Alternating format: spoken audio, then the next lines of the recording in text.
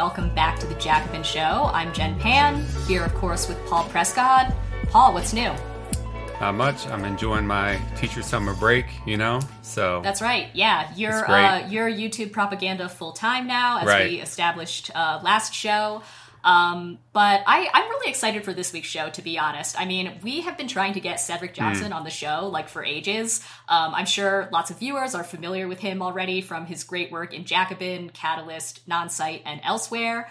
But Paul, what else is going on today? Well, there was a big election in New York City. A lot of things to talk about. Yes, some very... It's funny because neither of us are New York City residents. Right. I don't live there anymore. But of course, we have mentioned the mayoral race on the show before. New York went to the polls yesterday to vote in the primary on the Democratic nominee for mayor. And as I think all of you know, a new thing that was happening in New York this year was ranked choice voting, right? So you could totally not confusing. Everyone got it. No one complained about it. Exactly. Yep. Everybody got it. Nobody was trying to game the system at all. It worked like a charm. Mm-hmm.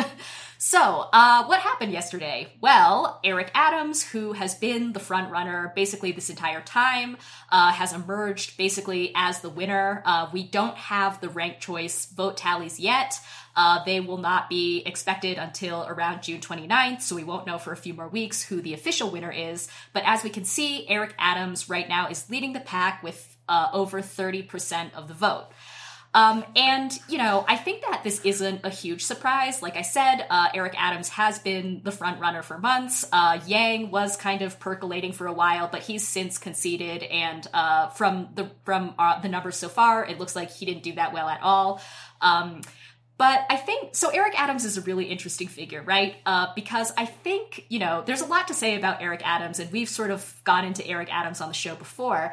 But in the last couple weeks of his campaign, I noticed that he was sort of deploying what I think was a very kind of old school type of political class identity politics. So Ross Barkan, who is a columnist at Jacobin and, of course, has a great newsletter about New York City politics, he pointed out that, among other things, Eric Adams argued at one point that rent control would destroy black wealth. So this is a very kind of classic, like I said, 1990s sort of deployment of identity politics to mask a very sort of reactionary politics, right? And I want to read this quote from Ross. This is from his newsletter. So he writes, or this is a quote from Eric Adams. So Ross Barkan asked all the candidates what they thought about a rent freeze or even a rent rollback. And Eric Adams said, "The greatest wealth of black and brown people in this city is in their property. So when we start making any decisions on small property owners, we need to factor that." Then he goes on to say, because if we're not going to freeze mortgage payments for small property owners, if we're not going to roll back their mortgage payments, then we need to be careful. Ross goes on to point out that actually most of the property owners in New York, most of the landlords are not these hypothetical black and brown, small mortgage payers. They're larger landlords that own multiple properties. So this is really, pretty disingenuous deflection from the problem of rent, which of course in New York is sky high, as it is in many other large cities. And then closer to the election, there was an even more incredible use of this type of identity politics from Eric Adams. And in this instance, he actually compared Andrew Yang and Catherine Garcia, who campaigned together, to Jim Crow. So let's take a look. This is a really amazing quote from New York Magazine from Eric Levitz. He writes, "Adams argued that by campaigning together, Yang and Garcia were effectively, quote, saying we can't trust a person of color to be the mayor of the city of New York when the city is overwhelmingly people of color. It is unclear whether Adams is aware that Andrew Yang is of Asian descent." Then he goes on to write, "In any case, after Yang confirmed that he is not white, Adams refined his indictment of the Yang-Garcia alliance, saying that their decision to campaign together on Juneteenth was an insult to, quote, black and brown people in the city as well as all New Yorkers." Then, let's see. Finally, on Monday, Adams likened Yang's decision to share his second choice with the public to Jim Crow-era poll taxes. I think the first thing... I love how he had a few prepared. So it's all right, if they knock that one down, I'm coming with the poll taxes. Yeah, if not, exactly. Got to be prepared.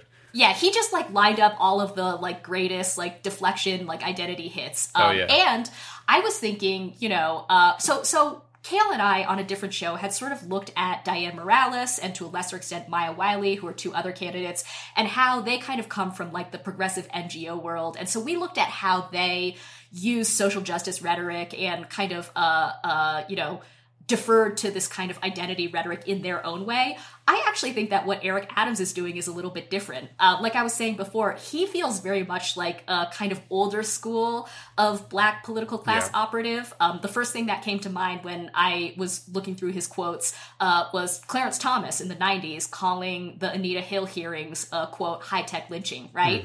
And I was also thinking, if you want to have more examples of, this kind of like 90s identity politics rhetoric and how it was used to mask or cover up very reactionary or conservative policies.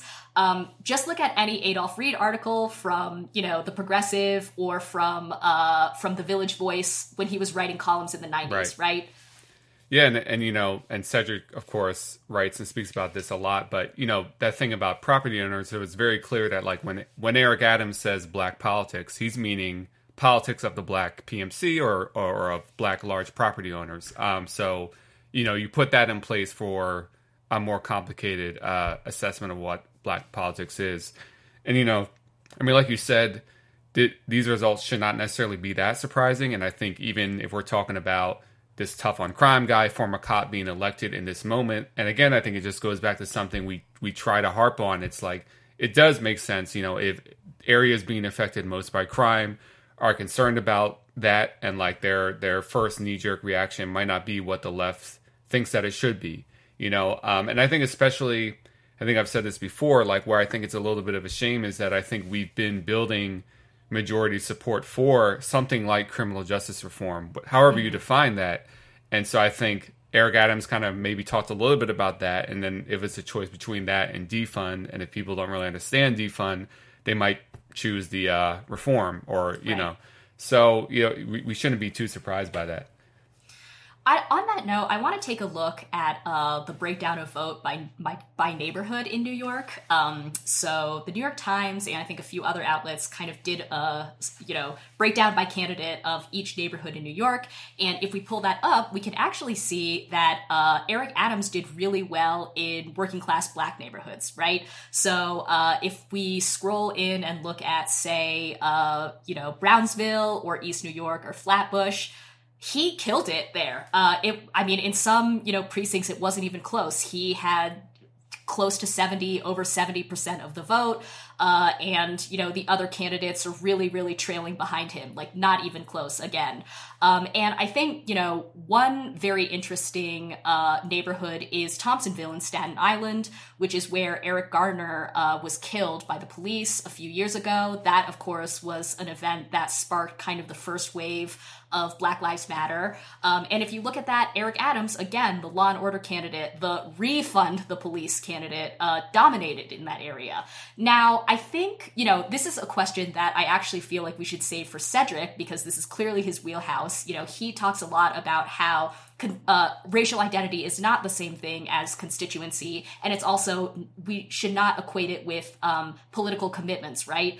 So I do want to ask him about this, but I guess for now, right off the bat, I'll just say, back to something that you just mentioned, I don't think it was a surprise to anybody necessarily that Eric Adams, came out on top. I mean, again, he's been sort of leading in the polls this entire time. I mean, if you have been paying attention to New York City politics, it's not really a surprise that he came out on top. But that said, I think a lot of the narratives that we've been hearing over the past year and a half about, what it is that Black voters want, what it is that they care about, I think sometimes it's not that clear, actually. Yeah. And I think that, a lot of people, or it's so easy to ventriloquize an entire community, so to speak. And I think one of the valuable things about Cedric's work, again, is that he really breaks down why you can't do that, and why building a political coalition can't be a matter of just racial affinity alone.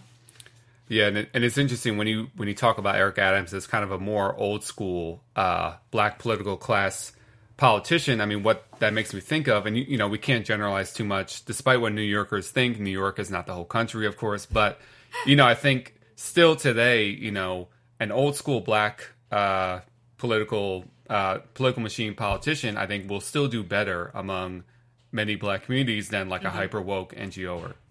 Yeah. So I think that. I mean, we've seen this play out. We saw it kind of play out in the Bernie thing. Not that Bernie was hyper woke, but like, that still is going to work in certain contexts if there's not a clear alternative. Mm-hmm.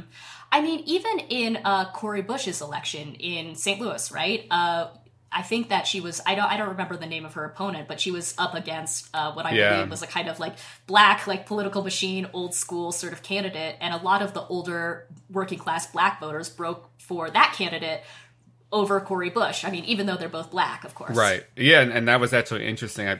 I believe I'm correct in this, in that the incumbent, who had been around forever, actually won more black support than Cori Bush, who, again, kind of her main thing was as a Black Lives Matter activist. Right. But should we shift to some good news in New York? Some better news, yeah. Because, I'm the good cop in this situation.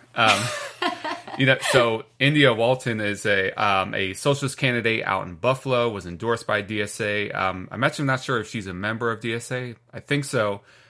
She's also a union nurse. I think she was with the Union 1199. So she won the primary for being a mayor of Buffalo.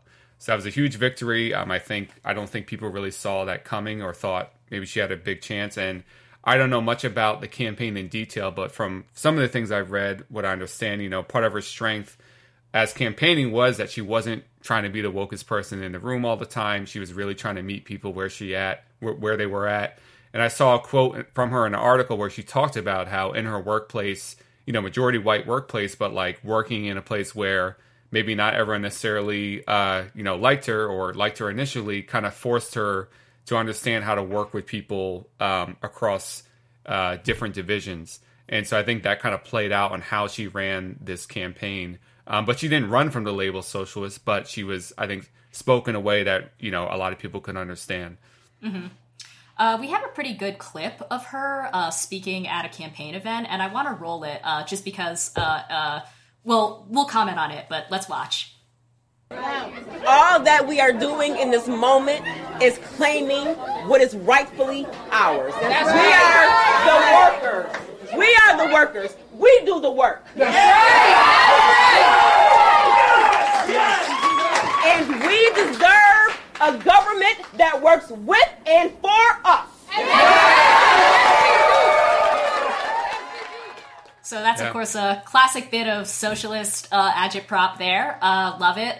Congratulations to India Walton. Hopefully we'll hear, way more from her. But to go back to what you were saying, about her specific style of rhetoric, I mean, I listened to a few of her speeches, and much like that one, a lot of it sounded very Bernie-esque, right? Like it wasn't like Warrenite, right? I mean, at least from what I saw, it wasn't Warrenite or really like progressive NGO inflected. It was like, we are the workers. Like, again, that's almost like anachronistic, right? And again, I mean, it makes sense. Like, people like nurses, they like teachers, they like postal workers, how could you not like these people as a group, So I think if you speak in a way of like, we're trying to build something that speaks to those people, that works for those people, I think it's going to resonate. Mm-hmm. Yeah. Well, on that note, on the unions, right. On workers, I know that we have, I think, touched on this study in a couple different talks before, or at least in one other talk. But there's a new study that has come out about how unions affect racial prejudice among white workers. So, Paul, what did they find? Yeah, so this was a study by the American Journal of Political Science out of Princeton, I believe, conducted this study trying to measure, how do unions affect the racial attitudes of white workers. And so what they did in the study is they developed a scale they call it a scale of racial resentment. And what they did, they got respondents, a mix of white union members and non-union members, to respond to a series of statements on a scale that goes from strongly disagree to strongly agree. So, for example, one statement was, quote, "The Irish, Italians, Jews, and many other minorities overcame prejudice and worked their way up. Blacks should do the same without any special favors." So the respondent would mark, do they strongly disagree or strongly agree? Another statement, for example, was, generations of slavery and discrimination have created conditions that make it difficult for blacks to work their way out of the lower class. And again, they would mark, do they agree, strongly agree, disagree, strongly disagree. And so it would take kind of too long for me to fully explain in detail how this study was conducted and measured. So I highly suggest people read the study if you're a little skeptical, and maybe we can link it in the show notes. But here was some of the conclusions that they reached. So they said white union members are less racially resentful than non-union members by between 4.7 and 6.3% of the racial resentment scale. The magnitude of this relationship is substantial, rivaling or surpassing other demographic variables and that strongly structure mass politics in the United States. Past union membership is also significantly associated with reduced racial resentment. Past union members are less racially resentful by between 2 and 2.5% of the range of the index. So the authors of the study also speculated on why our unions today are able to have this effect on white workers. And so they concluded that there were certain structural factors that create this situation in unions. So it said union leaders, because of the need to recruit workers of color in order to achieve majority memberships in racially diversifying labor sectors, have ideological and strategic incentives to mitigate racial resentment among the rank and file in pursuit of organizational maintenance and growth. And so if all of this is true, the decline or growth of unions has huge implications for our contemporary political and social life. And so the study goes on to say, as a conclusion, taken together, the results point to the importance of unions for influencing the racial attitudes of its members, and more broadly for the development of civil rights policies. This influence also points to a major consequence of union decline in the modern era. As a critical organization associated with promoting racial toleration weakens in organizational reach, its relative influence over political outcomes and the formation of sociocultural identities, particularly within the white working class, will likely continue to weaken with it. And so these conclusions really shouldn't be surprising, and they are consistent with a lot of labor history. In the 1930s and 40s, during the heyday of the CIO, the Congress of Industrial Organizations, which was a new left-wing labor federation, in the South, labor organizing was often synonymous with civil rights and racial integration. Many CIO unions were known for bringing diverse memberships together through social events like dances, picnics, sports events. And this work not only won strong contracts for all the unionized workers, but it helped to break down the individual prejudices of white members. And so I want to look at one example specifically with the Packing House Workers of America, which was a union representing meatpacking workers, and they did some of the best organizing on racial justice in the workplace. And a lot of times these packing house workers would have black workers, Scandinavian, Irish, Eastern European, German, all types of ethnicities within the workplace. And this example, I think, points to the structural factors that were referenced in the study that push white workers and unions to be more likely to challenge their own prejudices. During World War I, there was an organizing drive among the packing house workers that was beaten back by racial division. Black workers weren't allowed in the union, so the employers then used black workers as strikebreakers. So when another organizing drive gained momentum in the 1930s, many workers had learned a lesson. So here's a quote from a white packing house worker talking about the organizing drive in the 30s. He said, they, meaning the white workers, they didn't come in and hug him and kiss him, but they knew they had to be together, period. Even though some of them were anti-Negro, they still knew you had to be together to form a union and to win some of their demands. And so, on the other hand, many black workers drew a similar conclusion, even though they had much more reason to be skeptical of interracial organizing given the past. So one quote here from Philip Waitman, who was a black shop steward at a plant in Chicago. So he said, "We cannot cater to whites and we cannot cater to the blacks. This is the principle on which the union is organized. No second-class citizenship. We never met with a black group or a white group. It was always bringing together. By consistently stressing the material benefits the union was winning, they were able to convince some hesitant white workers to support the multiracial union. Many packing house workers called this that they had a religion of unity." And so what's so interesting to me about this is that the union did not set out to change the hearts and minds of white workers. They started with the pragmatic assessment of what could win them the strongest contract. But if you follow the same union over time, the work that they did actually wound up changing the hearts and minds of many white workers. And many white workers a few years later were doing sit-ins with fellow black coworkers to desegregate local restaurants or bars or whatever it was. And so lastly, I'll add that unions are a potential unique site of political education for working people. Not many other institutions offer this, and many locals do political education on racial inequality specifically. And again, this is also not new. Unions were one of the only institutions during the Jim Crow era to educate white working class people about how racism divides working people. And so I wanted you to take a look at this, a clip from a very interesting video that was put together by the United Auto Workers Education Department in 1946 called The Brotherhood of Man. So it isn't the size of a brain that counts, it's what it can do. And their tests have shown that our 3 average men are equal. If you take their skins off, there's no way to tell them apart. The heart, liver, lungs, blood, everything's the same. Everything's the same. Heart, liver, lungs, blood.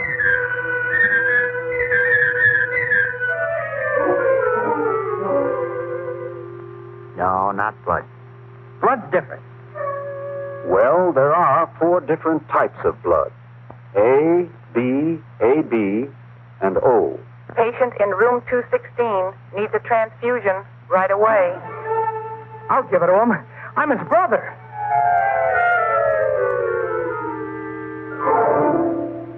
Stanley! He's dead! Yes, but he wouldn't be if we'd been more scientific about it. Brother or no brother, what he needs is type A. And the right blood donor for him could belong to any race, since the 4 blood types appear in all races.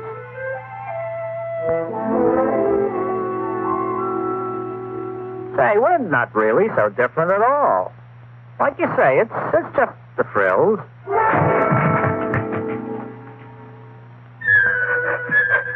Only, wait a minute. I got a question. How come we live like this?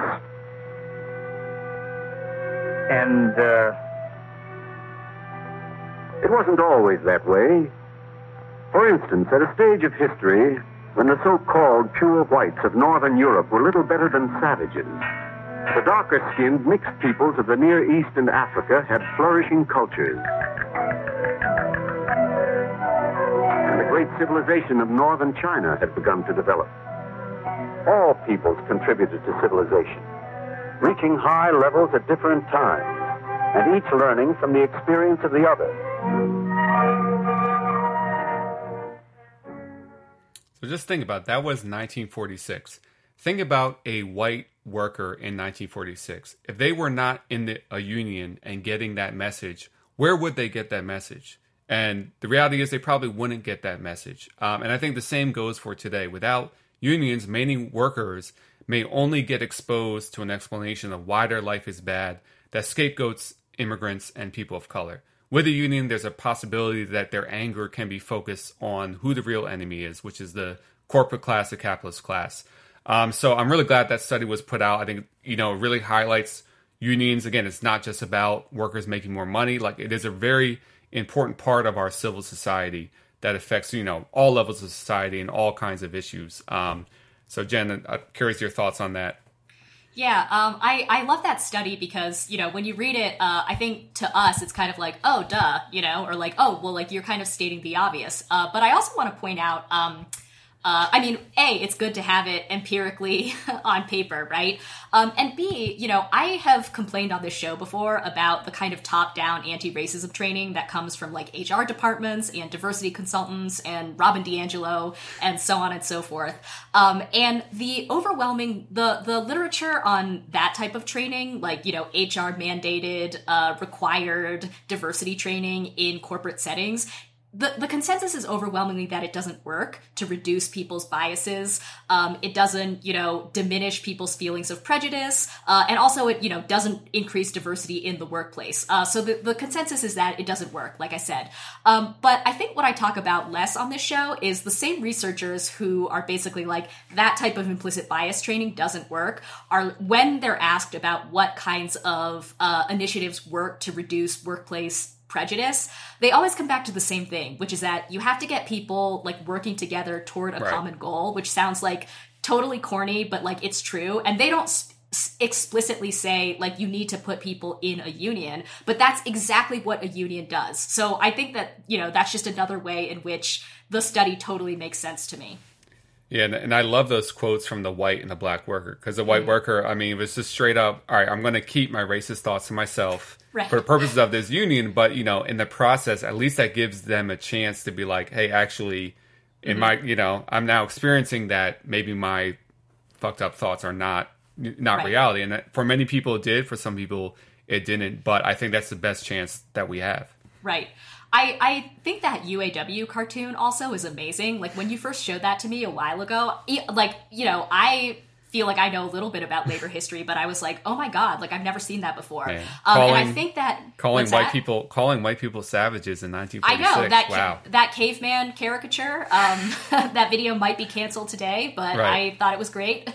Yeah. I think there is a tendency now among liberals, but among the left as well, to have to always couch our support for the labor movement and for unions in kind of, or also say like, well, we know unions used to be racist, or like, we know unions aren't perfect. And honestly, like, of course that's still true, but I mean, to look at that cartoon, and, there are many other examples from labor history. I mean, I think that unions actually, like, played an important role, as you say, in reducing, workers' prejudice, not just in this empirical study that you've been talking about, but we have examples from history as well. And I guess finally, I want to say, this idea that like through working together for a common goal, that is the process that can start moving people's hearts and minds. Like, that's just a classic materialist explanation of how you change people, right? I mean, the kind of liberal understanding is, oh, well, you have to like do these anti-racism trainings, or like people have to like get woke before they can start working together, because, racism is so ingrained in everybody that you really have to do this self-work before you can actually be part of a movement. But I mean, I just want to remind everybody, Jacobin viewers probably don't need reminding, but there is another option, which is that, if you change the material conditions, aka if through the struggle of changing the material conditions, you might also change some hearts and minds. Right. Nothing to add. Total agreement. Nothing to add. All right. Well, I think we actually have Cedric Johnson with us now. So very excited for this. Let's go ahead and bring out Cedric. So Cedric Johnson, of course, is Associate Professor of Political Science and African American Studies at the University of Illinois, Chicago. He's the author of the book Revolutionaries to Race Leaders, Black Power and the Making of African American Politics. And he's also the editor of the book The Neoliberal Deluge, Hurricane Katrina, Late Capitalism, and the Remaking of New Orleans.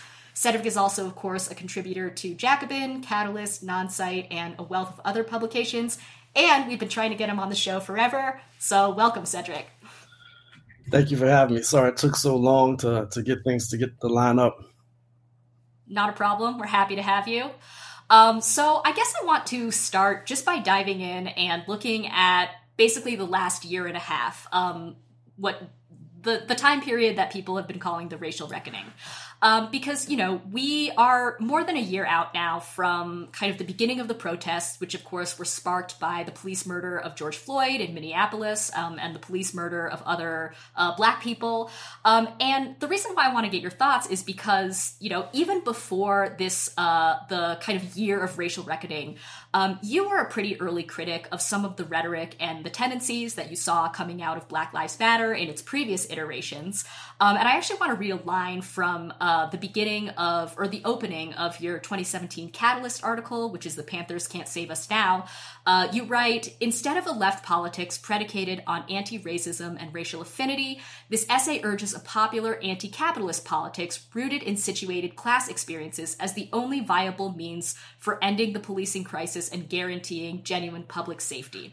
So if we're, I think that essay holds up great, but I think, if we're looking back at the last year and a half or the time between when the essay came out and now, lots of people have pointed out that, we have not, these protests have been huge. I really do think something has changed, and so I'm wondering from you, does the last year and a half change your analysis at all? So it doesn't necessarily change my politics. It does prompt a different kind of interpretation of what's transpired, right? So there were people who were downright giddy with the George Floyd protests in terms of having that moment where they could say to all of us who have been critical, look at how wrong you were, right? And so we're still dealing with that on some level. But at the same time, I think now that we've had now that the owl of Minerva, so to speak, has spread its wings, we should be able to look at what transpired last year a bit more critically and maybe with some sober eyes. Let me say a couple of things. I don't think it was all for naught or it was inconsequential. And I said this to people at the time. I actually think that if we think about longer historical process, it mattered, and we don't know how it's going to matter ultimately, right? In the midst of the George Floyd protests, I remember walking down my street and encountering a group of small kids, probably all under the age of 10, unattended by adults, scribbling out Black Lives Matter on the sidewalk and other slogans. And I thought to myself for a moment, what is this going to mean for these kids, right? We all have a different perspective based on our engagement over the last few decades, but we don't really know how it's going to matter over the longer haul. So I think that would be the way I would start, that, I'm critical of what happened. And I'm going to offer some more criticisms in a second. But I just think we have to, do both at the same time. Look at these moments as galvanizing. Look at them as moments where certain segments of the population become politicized and begin to learn, what they want and clarify what kinds of things they want and desire. And also learn how to be political, right? And so I think I don't see it as a beginning or an ending. I just see it as part of a longer historical process. The other thing I would say, critically, I don't think everything we witness should be reduced to a victory of Black Lives Matter. I think on one level, of course, the George Floyd murder was the precipitating event, and so many people turned out to express their discontent with, not just the Minneapolis police, but also, so many of the other police killings that had happened over the course of last year. At the same time, we could also say that this was a protest against the Trump administration, right? It was a moment in which people expressed their outrage at the mishandling of the COVID pandemic, right? It was also, as one of my good friends, Donnell Walton, who's a physicist and a material scientist, pointed out at the time, we could also look at the events of the George Floyd protests as the return of the third space, right? We all were denied that social space beyond our households and our workplaces, right? We were denied that during the shelter in place. But in this moment of the George Floyd protests, you saw people returning to the streets, congregating en masse. It provided us with a permissible moment and an opportunity to re-engage with the public, to reunite with friends, to celebrate. And a lot of these protests had a festive feel to them. And so I think we can't really just, speak in such simplistic terms. Of course, for diehard, anti-racists, this was like their moment. But if we look at it again with a critical eye, by the end of the summer, much of the public support for Black Lives Matter had dissipated. So there was a short window when a slim majority of Americans embraced the basic premise of Black Lives Matter. That's that Black people are over-policed. Black people are much more likely to be subjected to police violence and death. Most Americans embrace that for a short moment. But by the time we get to the end of the summer and the Jacob Blake shooting in Kenosha, Wisconsin, some of that support unraveled. We could also argue that the huge outpouring of people in the streets in terms of mobilization is not the same as a new consensus around a particular kind of policing that would be different from what we already have. Most Americans still support police. Most Americans don't want to see police budgets cut. And it's been difficult over the last year to actually see some of those really strong reform measures enacted in different cities. We've seen a lot, but we haven't seen some of the key cornerstones of the most progressive to radical Black Lives Matter forces. So again, I just think we have to take a much more sober perspective on it, and hopefully the passage of time will allow some people to get there. So I want to follow that up by asking you about, earlier in the show, we were talking about the New York mayoral race. I don't know if you've been following it that closely, but Eric Adams, who, is the former police captain who kind of ran on a law and order platform, didn't just avoid the defund question, but actually actively pledged to refund the police. And in fact, reinstate a pretty controversial, special task force that the de Blasio administration had gotten rid of. Right. Well, so in yesterday's election, he did really well, not just citywide, but specifically in Black working class neighborhoods like Brownsville, again, East New York, Flatbush. I pointed out Thompsonville, the neighborhood in Staten Island where Eric Garner was killed, also voted heavily for Eric Adams. So when we were talking about this, I was like, well, this is Cedric's wheelhouse.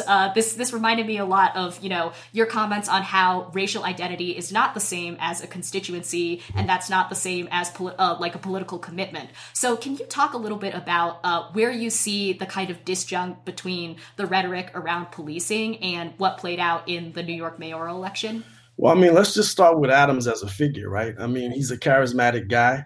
He also gets to pull on certain kinds of identity traits or experiences that a lot of people think are valuable.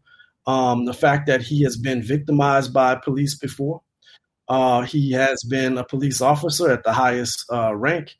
And he's somebody who knows how to speak the language. There's a great quote from him, actually, from the midst of the George Floyd protests, where he begins to talk about why so many whites are out in the streets. And it's really poetic, right? This was on a television appearance or interview he gave to CBS. I can't remember if it was on 60 Minutes or CBS Sunday Morning, one of their shows that some of your audience may not watch. But the quote that he had was brilliant. It was like, a lot of these people are out in the streets now because they're feeling Black, right? They realize they don't have health insurance. They realize that they have advanced education, but they can't find a job. They know that their future is uncertain. And so he keeps repeating that, they're feeling Black. So he was able to take what is our dominant way of thinking about inequality in the society since the 1950s, at least, right? This idea that class doesn't matter so much, but we know that race does, right? Which is kind of a Cold War, creation, which we're still stuck with. And I think he has that, sort of like Obama and other figures, he has that capacity to shuttle back and forth between an authentic presentation of an anti-racist politics and a familiarity that some people can appreciate, clearly some of the Black voters in the boroughs, and at the same time, be completely committed to the society as it exists, the neoliberal urban growth regime that we have in most cities, as well as the role that police have played in shoring up the conditions for that pro-growth regime to work. And so I think he's just, he's a charismatic figure. It's not surprising that in this moment of the George Floyd protests, or in the wake of it, we've seen, the quick ascendancy of all these different political figures like Gary Chambers, Adams and others, right? And I'm not knocking them. I think actually some of these figures are better than the alternative, right? And I think we have to take it on a case-by-case basis. But what it shows us is how the language of anti-racism, which, let's just be honest, I think it actually mischaracterizes, and I've said this many times before, it mischaracterizes the fundamental motives of our carceral regime, right? It actually mischaracterizes its origins, it mischaracterizes its motives, and it mischaracterizes its impact in the society overall. But what it does, in sort of making this assertive anti-racist claim, it sets up the possibility for all sorts of ascendant politicians as well as brokers who claim to speak on the behalf of the broader aggrieved population.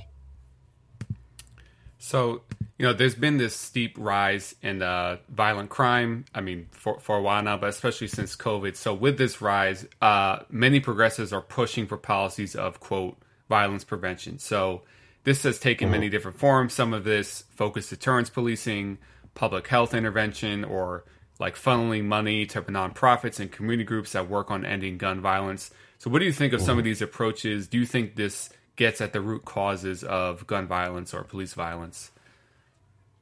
Yeah, I mean, I think it doesn't. I mean, it's been shown to have some impact, right, in certain places, and I think this is where it's tough to be socialist or to be on the left, right, and to engage in these issues, right. On the one hand, we definitely need to acknowledge that for people who live in neighborhoods where there's high levels of violence, and not just homicides, but all sorts of other conflicts which leave people in the hospital or permanently maimed, right? Or even dealing with all sorts of, psychological trauma, that sort of experience needs to be rectified. And if there's any sort of way that these strategies that people are talking about literally stop the bleeding, right? And reduce the amount of misery that some people are living with, I think we should support it. At the same time, and I think in this regard, I'm more in the mind of Frederick Engels, right, in his book, The Housing Question.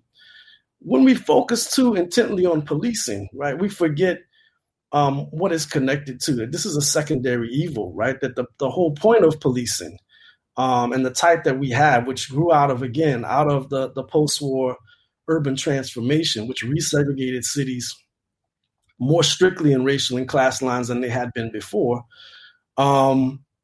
The point of policing is then to manage a large, unemployed, underemployed, and alienated, mostly Black, but also brown and sometimes white working class population. That is the function of it. And it's necessary if all of the things that people like Eric Adams want are going to happen within cities. And that's the return of investment, the renewal of middle-class consumer spaces, the attraction of various middle-class and wealthy residents and tourists back to the city.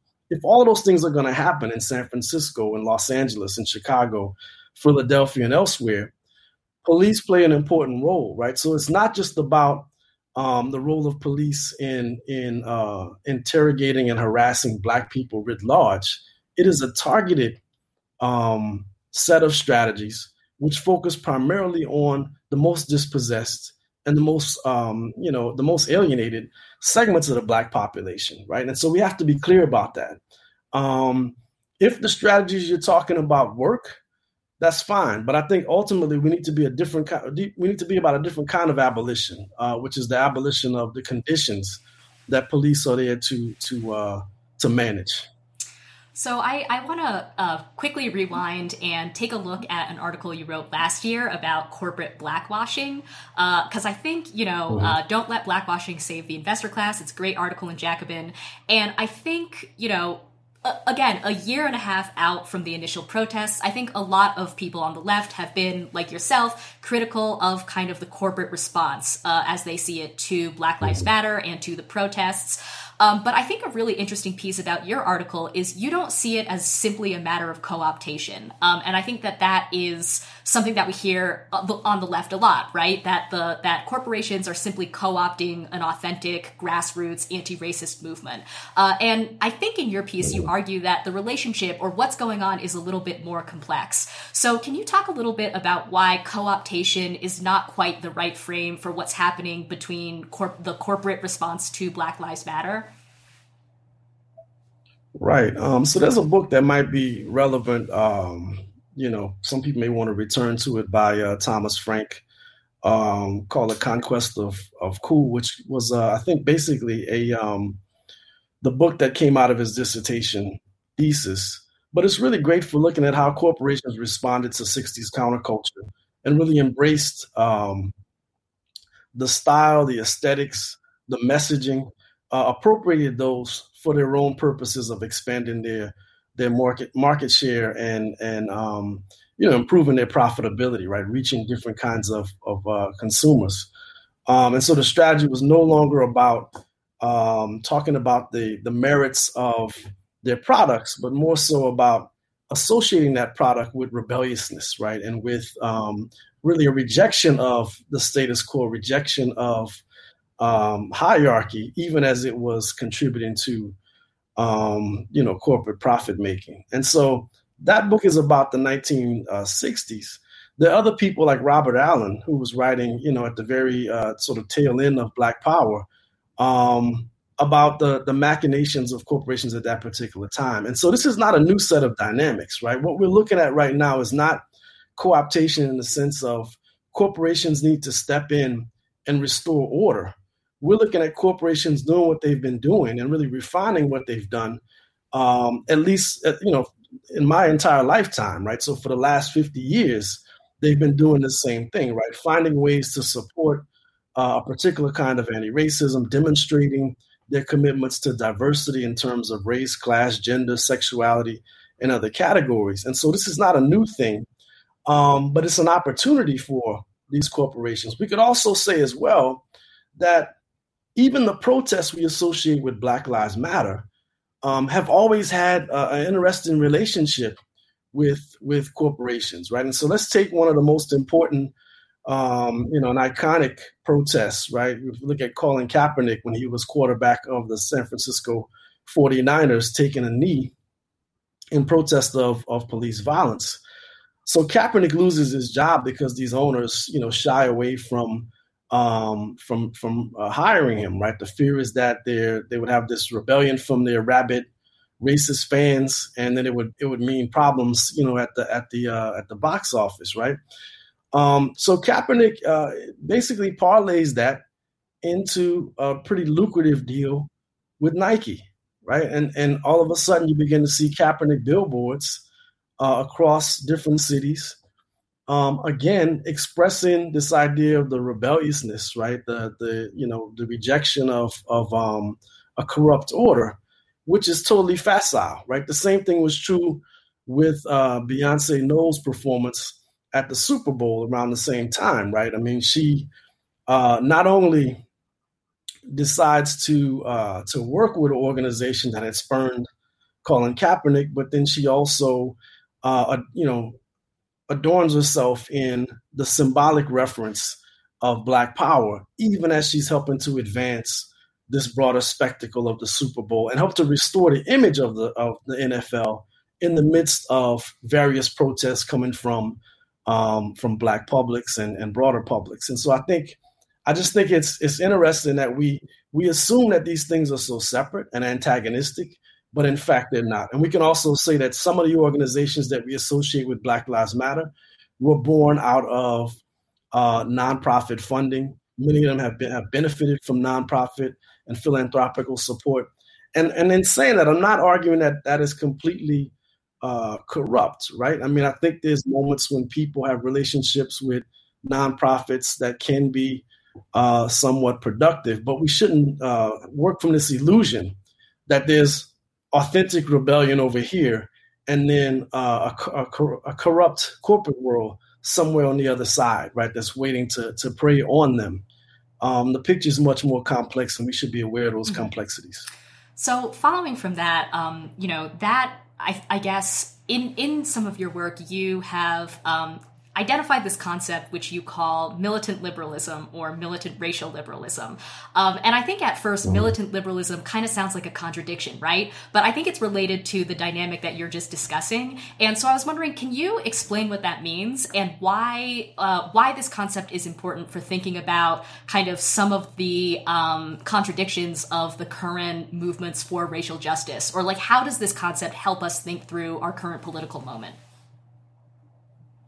Right. So one way to think about it, right? So if we think about the post-war civil rights movement and its successes as a second Reconstruction, the restoration of the Black vote, Black participation within civic affairs, as well as major investments by the federal government, as well as those corporations and foundations I mentioned before, in reducing Black poverty and trying to address various urban problems. If we think about the Second Reconstruction, I mean, it achieved some important things. From the 1954 Brown decision until the 1980s with the election of Ronald Reagan, we saw Black poverty greatly reduced, right? So at the time of the Brown decision, 60% of African Americans lived below the poverty line. That number will be greatly reduced by the time I graduated from high school in 1989 and then went on to grad school in the 90s, right? So I just think that we have to be aware of the progress that was made, but at the same time, be aware of the limitations, that it didn't completely eliminate poverty. It didn't deal with the problems of structural unemployment. It didn't deal with the hyper-segregation of, again, those most dispossessed segments of the Black working class in cities and small towns across the country. And so the Second Reconstruction had limits, and people like King and others were talking about those limits in the 1960s, right? It wasn't like I'm not saying anything that's new, right? People knew this as it was transpiring. Add to that the fact that all of the gains that were made were rolled back by way of neoliberalization, right? And so we've seen many of the things that provided Black people with some sort of advance and helped to expand the ranks of the Black middle class. It helped to, provide people with more in the way of unionized jobs through public sector employment. All of those different mechanisms, again, coming out of the Second Reconstruction, have been weakened as a result of neoliberalism, right? Some of the first institutions to be attacked by Republicans, but also by New Democrats, have been the very ones that have supported, Black advancement. And so now we're in a moment, by the time Barack Obama is elected, we're in a moment when Black middle class people are hurting. They're hurting as a result of the loss of public sector employment. They're hurting as a result of the subprime mortgage crisis. Working class and poor Blacks are hurting because of the ways in which the old social safety net is now being eviscerated and ripped out from underneath them. And so Black Lives Matter as a notion arises at the precise moment that it captures these different, felt needs and different experiences, right, of reversal, right, the loss of that Second Reconstruction. And so it's militant in tone when we listen to the things that people are saying, various speakers at these rallies. It's militant in terms of tone, but all people are calling for essentially is the restoration of those same things that were lost, right? Making sure that Black people who qualify for a mortgage can actually purchase a home where they want without being discriminated against. Making sure that people who attain a certain level of education can have approximate income and other benefits like their white peers. A lot of the things that we're hearing, not just from Black Lives Matter, but from cognate social formations and campaigns like reparations or the discussions about disparities, is really about, restoring the Second Reconstruction. And now you hear some people talking about a Third Reconstruction, really just sort of restoring the idea of racial liberalism, right, and racial justice. So it's not really radical. It may be presented in strident tones, but it's really very similar to a lot of the arguments that we've heard in earlier periods. So I usually don't like talking about culture, but I'm going to turn to a kind of a cultural question. So in 2016, you wrote a really great piece about the movie Free State of Jones, which is a movie about a multiracial populist uprising in the South during the Civil War. It's a really great movie. I only just saw it a few months ago, but I recommend everyone see it. And it's a very historically grounded and nuanced movie. But this is not the norm in our popular culture, especially recently. And I think there's kind of a lot of this vague Black power nostalgia that really permeates a lot of our popular culture today. So, first, why do you think this is the case? And what effect is this having on how people interpret Black history and contemporary Black political life? Yeah, well, Toure Reed likes to say, when he's evaluating these movies, do they really make our job as academics harder, right? And some of them most certainly do. Yeah. I think, some of this has to do with the ways that, Black filmmakers have carved out a niche for themselves. I think that in earlier periods, when there's much more fluidity, you may have seen a lot of different kinds of offerings on the table, right? I mean, so in the 1960s, '70s, blaxploitation films, they sort of overshadowed some of the other decent things that came out of that period, right? I think the same thing, late 80s and 90s is kind of a renewal of focus or opportunities for Black filmmakers. In both of those instances, we don't really hear about filmmakers like Charles Burnett, who's a brilliant filmmaker and somebody whose work I've always admired from some of his earliest work with the LA Rebellion filmmakers all the way up through To Sleep with Anger. I think there's still a lot of great Black filmmaking that happens. It's not circulated in the same ways, right? I watched a film recently called Hunter Gatherer, which was about a person who was being released from prison and trying to put his life back together. And it was great, right? It's not gonna circulate in the same ways. And it's not going to take up as much space or steal as much oxygen as some of the other crap that's out there. But I think it does exist. I think maybe the bigger issue for us is that, we need to carve out spaces where we can have conversations about these things. So even if it's a film that's useless or worthless, to have a place where we can make that known, right? And we can talk about it with each other and figure out what we want. And not just what we want in terms of movies, but what we want politically, right? I mean, I think that's why film takes up such a big place for us, and it gets to corrupt how we think about history, because we don't have enough of those spaces that once existed in different communities for people to have intellectual conversations and sustained conversations about Black history, about American history. So I just think that's it sort of points to a bigger problem that we need to resolve, right? So, not just better Black movies, but also other spaces where we can have serious and sustained intellectual conversation and growth. And kind of, or just as a follow-up, I mean, how do you see this play out in terms of historical analogies? Like, people on the left love to make these analogies, like to the Panthers or to this or that, and what we're doing is just like that. Like, how do you think that's been playing out, like the way people are using history to make these kind of analogies to our current moment? Well, I mean, let's look at the Judas and the Black Messiah movie as an example, right? I watched it. I usually don't watch these things when they come out because I don't want the banter on social media and elsewhere to corrupt how I'm going to view it. When I watched it, it wasn't as bad as I thought.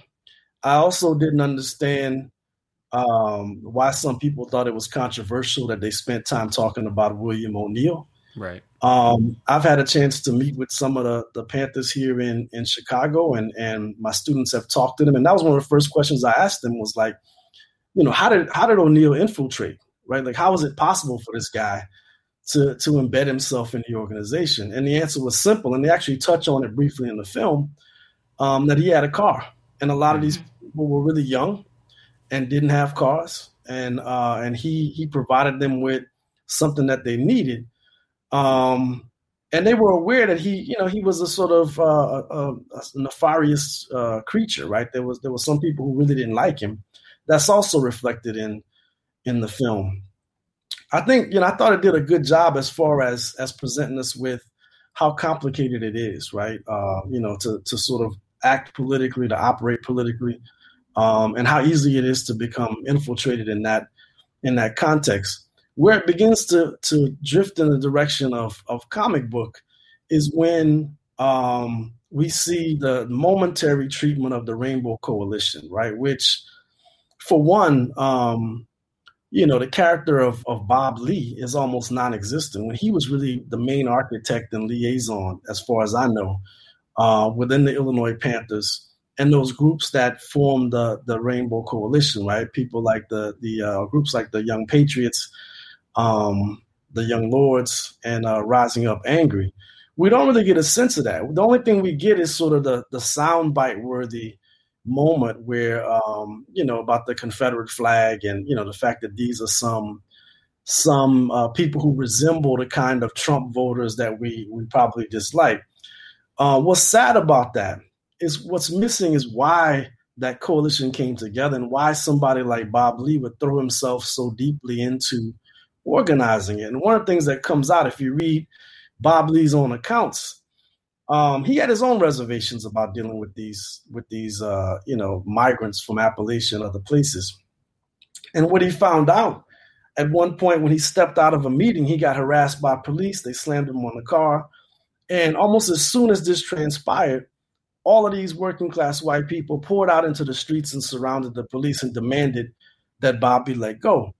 And he says that, when he saw that, he realized that it didn't matter if they were on the north side of Chicago in Uptown or if they were in Austin or Garfield Park, that these whites, as well as blacks and Puerto Ricans and other groups here in the city, face some of the same problems under the Daley regime. And he was willing to work to try to build this coalition. That kind of nuance is just lost in a 90-minute, picture, which focuses on Hampton, which is important. He's a charismatic and important figure who's gone too soon. But we lose a sense of what politics is about, right? It's not just about charisma.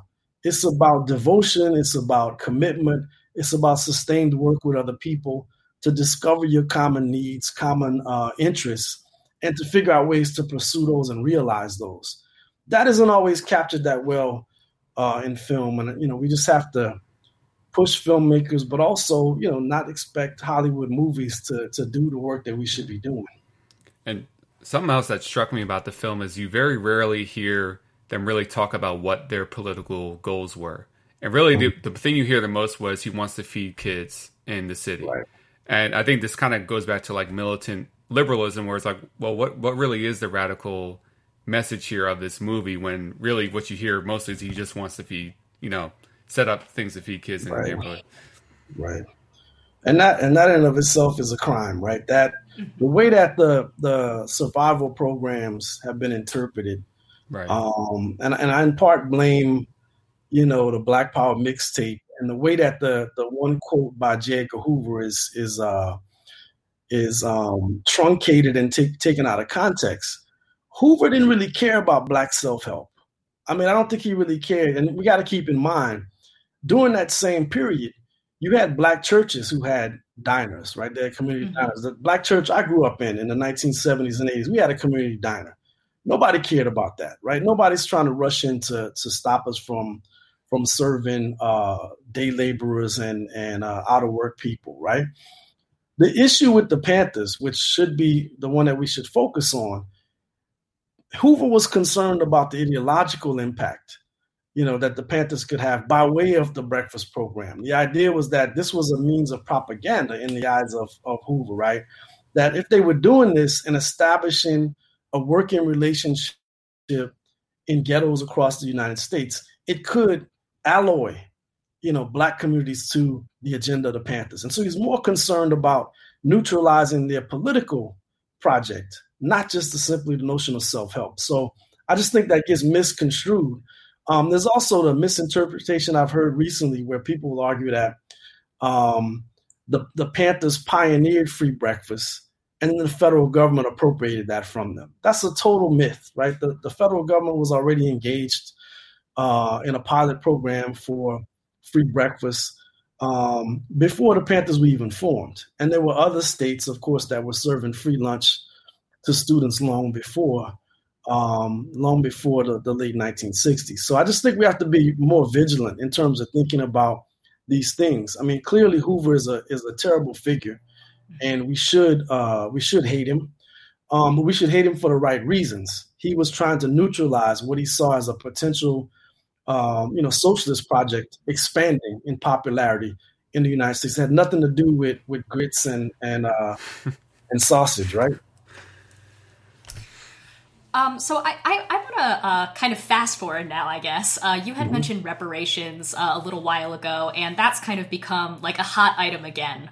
We've been hearing a lot of politicians either saying they support reparations, or at least they support forming a committee to look into the idea of reparations. But we've also heard a lot of different politicians at kind of the state and federal level calling different things reparations, right? And we've also seen a rise in, I guess you might say, sort of race-targeted programs. So the ones that are coming to my mind are there's an ongoing controversy because there's in the federal coronavirus relief, there's a provision that gives funding to non-white farmers. So white farmers are excluded. And unsurprisingly, at least not very surprisingly to me, that the government is being sued now by white farmers, represented by a legal group. And unfortunately, that means that the funding, which was earmarked for, Black and other farmers of color, is now locked up. A similar thing happened in Oregon, where there was a COVID relief fund that was earmarked specifically for Black business owners. Again, Oregon was sued, and I think that money, millions of dollars, is still locked up. And then, of course, we have things like Evanston, Illinois, recently passed a measure that would give some money to Black homeowners who, bought a home. I don't remember the exact dates. You're in Illinois, so you probably know about this one better than I do. And I think we've heard a lot of discussion. Well, is this reparations? Is this not reparations? And I think that's an interesting question, the question of what is reparations. But I think more generally, what do you make of the rise of these sort of racially targeted programs? I mean, is this, I guess, well, I'll hand it over to you and then I'll add some thoughts. Yeah, so my immediate response, right, is that, I'm not against racial targeting, right? I've been an academic for full time for 20 years now. And, just within that context, right, Black students are underrepresented. They're not recruited in the same ways. There's disparities in terms of retention and graduation rates. Black faculty, struggle in the same ways in terms of recruitment and progression to tenure. So across all institutions and workplaces and schools in the United States, there's disparities. And I'm not against us trying to figure out creative ways to address those. I've been a part of those kinds of projects on different campuses and in communities, right? So I get it. I think it comes from a good place, but ultimately it doesn't really get at the core issue, right, in some moments. So the Evanston case is a good one, right? And let's just talk briefly about that. In order to qualify for the sort of reparations, if you will, in Evanston, you had to have been a resident in Evanston before 1969. And you had to have been a victim of discrimination, either by private parties or by some policies and practices in the city of Evanston. And you have to be able to prove that, right? So think about how narrow the pool of potential, claimants are when it comes to the $10 million or so money that they've pledged, which will go towards home improvement, right? So if I'm able to demonstrate that I was discriminated against before 1969, then I may receive, some recompense for what happened to me that could be used either towards payment of my standing mortgage or, towards a new mortgage, or maybe to just do some improvements on my home. That's not reparations in the ways that we've been hearing it over the last few years, or even over the last 50 years, if we go back to Black Power and people making that argument. Reparations, I think it persists because of the power of the historical argument, right? And it's one that you can't really deny, right? This country, has engaged in slavery, throughout its formative beginnings, all the way up through the 19th century. And then another duration of Jim Crow segregation, which mattered, right? It mattered in terms of who got a chance to build wealth and who got a chance to do well in the society. And so we could easily make the case for it, right? That it matters. At the same time, I just think it doesn't really, again, deal with the contemporary motors of inequality. A lot of the wealth that's been lost over the last few decades. Just take the subprime mortgage, debacle, for example. A place like Detroit, before the subprime mortgage crisis, if you looked at that city, over 70% of the mortgages held in that city were held by Black people, right? So the majority of mortgages in the city of Detroit were held by Blacks. I think that's been cut, not quite in half, but close to half, right? So that wealth that was lost had nothing to do with slavery. It had nothing to do with Jim Crow segregation and everything to do with predatory lending and other more recent issues that we would need to address. And I know I have people in my family who were affected by the subprime crisis in Detroit. So I just think we have to do better. I think that the problems that we're facing are more immediate. It's valuable through reparations and some of these other arguments to draw on the history because it has a certain moral power, right? We can evoke this longer history of slavery and Jim Crow and discrimination, and we know that it can sway some people towards action.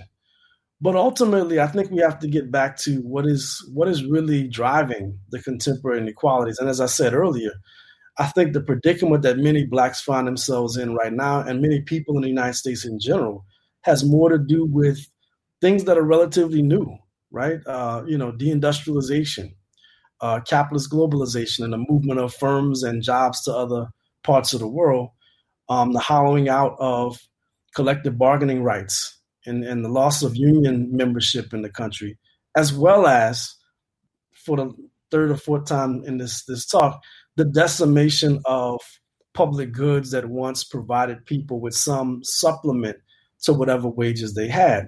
So I just think we have to go, again, think more in terms of contemporary conditions and contemporary forces, and not always leap towards slavery and Jim Crow, because it doesn't really help us, and it leaves us with these sort of piecemeal type programs that aren't necessarily going to help very many people.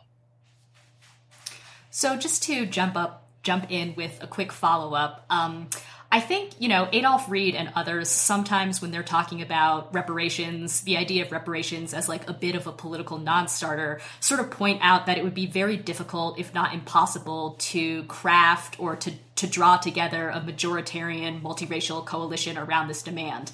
And that seems right to me. But also when I look at, some of these measures that, again, as you say, are piecemeal, but are still kind of race targeted initiatives that state, local, and the federal government are pushing forward, it kind of makes me wonder, well, like, could this be a top-down initiative that doesn't need, majoritarian multiracial coalition? And maybe that's not the type of politics we want, but I'm just curious if you think there's an opening for some kind of substantive form of reparations to sort of come to fruition in the next, I don't know, however many years. I mean, I don't see it happening. I think, we will probably see something along the lines of a renewed, maybe a national commission, the kind of thing that they've been calling for with House Bill 40 for decades now. I think we may see something along those lines, something that approximates what happened in the 90s with Bill Clinton. So that's possible. But, in terms of determining, just like with the Evanston case, determining who gets the benefits, I think that's when you'll see more in the way of opposition. One, because it's a difficult thing to determine, right? But I think even more importantly, it's even more egregious and more difficult to find a majority coalition for than even the Black farmers payout and other things that are now being contested. So, we have to, I think to agree with Jen's point, I think we have to think in majoritarian terms, right? And I think that bothers people. I don't understand why. Because we live in a liberal democratic society and one that requires numbers in order to win, right? And, if we didn't have a majority support for the Voting Rights Act, it wouldn't have happened. If we didn't have majority support for the 13th, 14th, and 15th Amendments, and super majorities for that matter, it wouldn't have happened.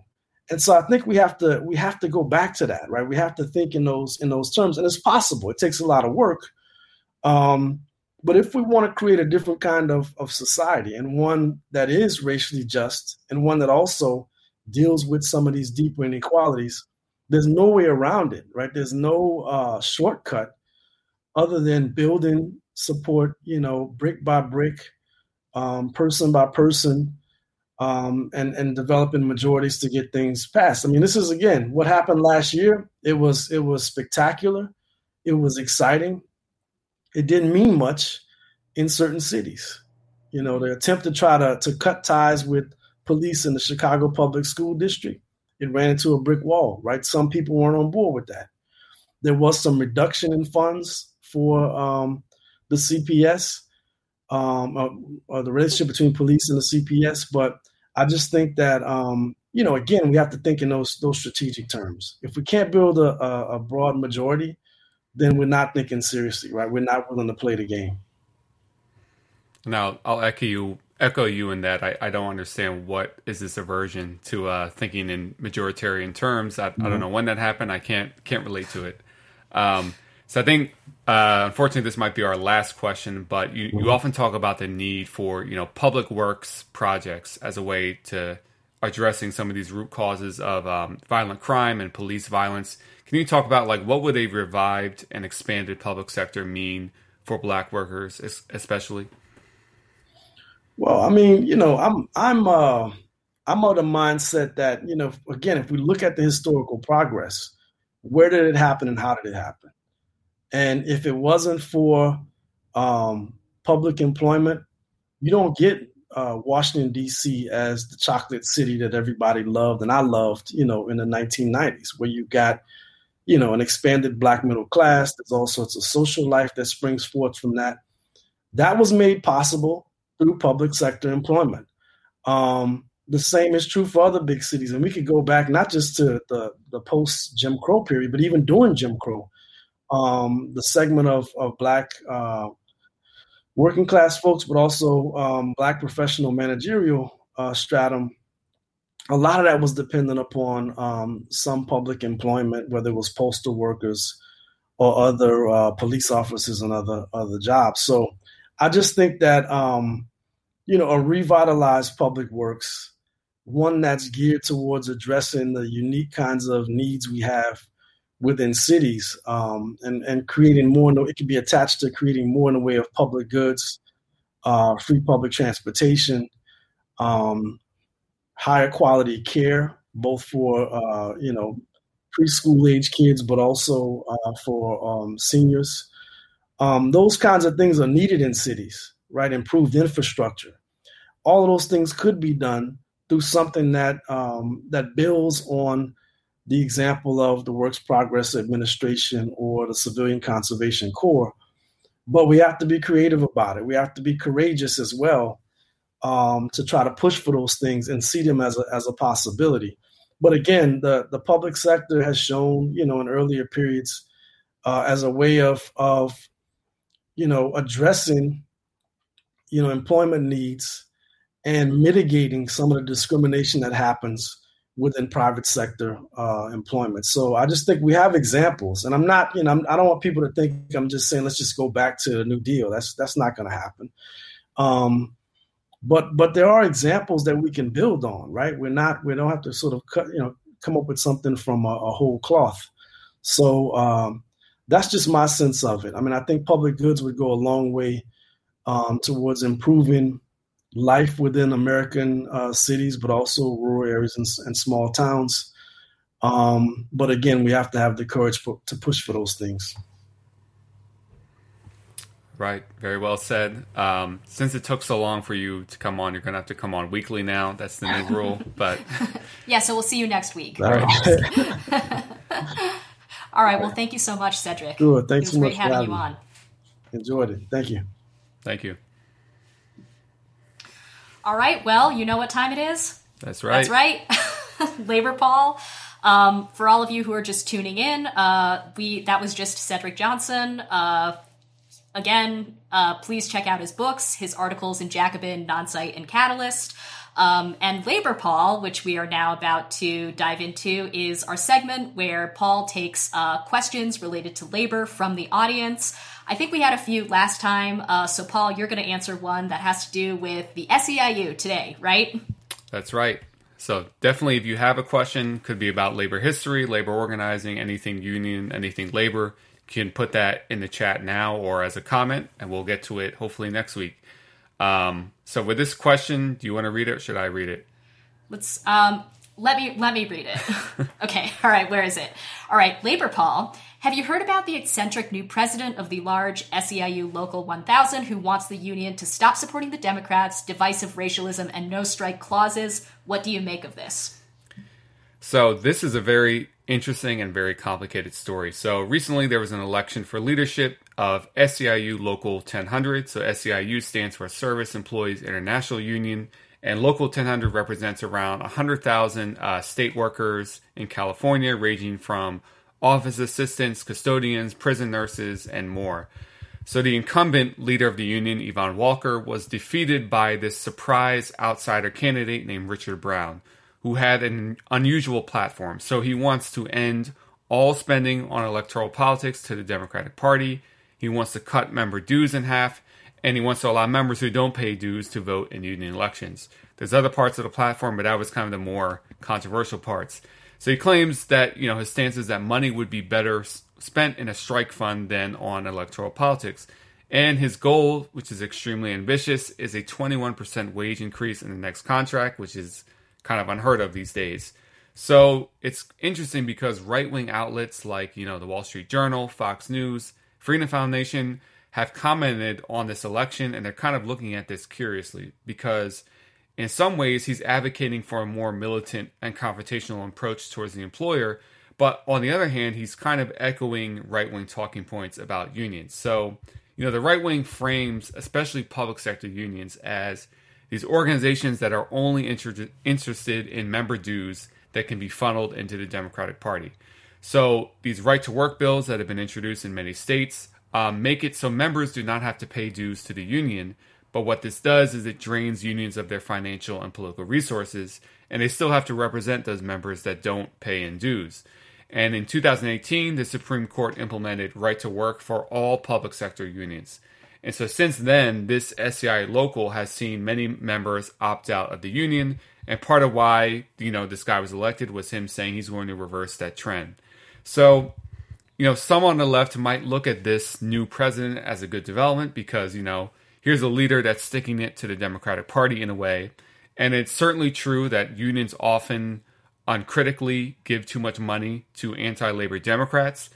But still, public sector unions have to engage in electoral politics, even more so than private sector ones because, if you work for the state, your employer, is the state, is politicians. So, and it certainly makes a difference if they're bargaining with a Democrat versus a Republican, even if we can all agree that, there's much to be desired about Democrats.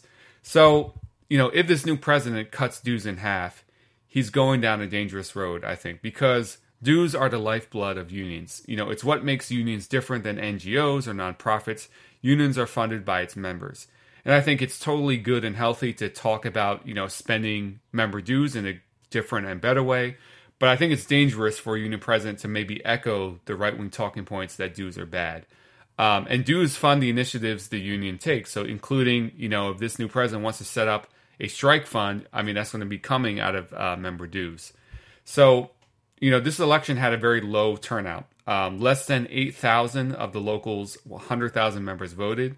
But it's interesting that people like Richard Brown won and to think about what that means. And it could indicate a few things. It could indicate that less members automatically see the Democratic Party as their natural allies and that more members are open to a kind of a more militant, even though if it's an incoherent posture. A lot of criticisms were made of the former union leadership for not being open and democratic enough. And some have kind of described this guy, Brown, as a Trumpian figure because of the way he's kind of shaking things up. So I think we'll have to see what happens. But, it's kind of interesting because just like in electoral politics, we see voters kind of grasping for alternatives as we face a crisis. You might see that same thing happening in union elections. If these members feel we're not getting anything out of the Democrats. We want to go down this radical new path, but I do think there are some dangers in the path that this new leadership might go down. But, Jen, I'm a little divided on this because in some ways, often I'm like, yeah, like unions, a lot of times they're just uncritically giving money to the Democrats, they should focus on organizing more. But again, I think how this is kind of echoing the right is a little dangerous. But it's a very fascinating, weird story. They're actually, some people challenge the election. They're looking at that. It's kind of a weird situation. First of all, Paul, I just want to say you completely skipped over the spicy bits about the divisive racialism and the no strike clauses. Yeah, I mean, I couldn't find as much about that. So I honestly didn't know exactly what they were referring to in the question. And I also should add the caveat, like I'm not in California, I'm not in this union. Like someone who's in that union would probably have a much more, more rich take than what I could gather kind of from the sources I was looking at.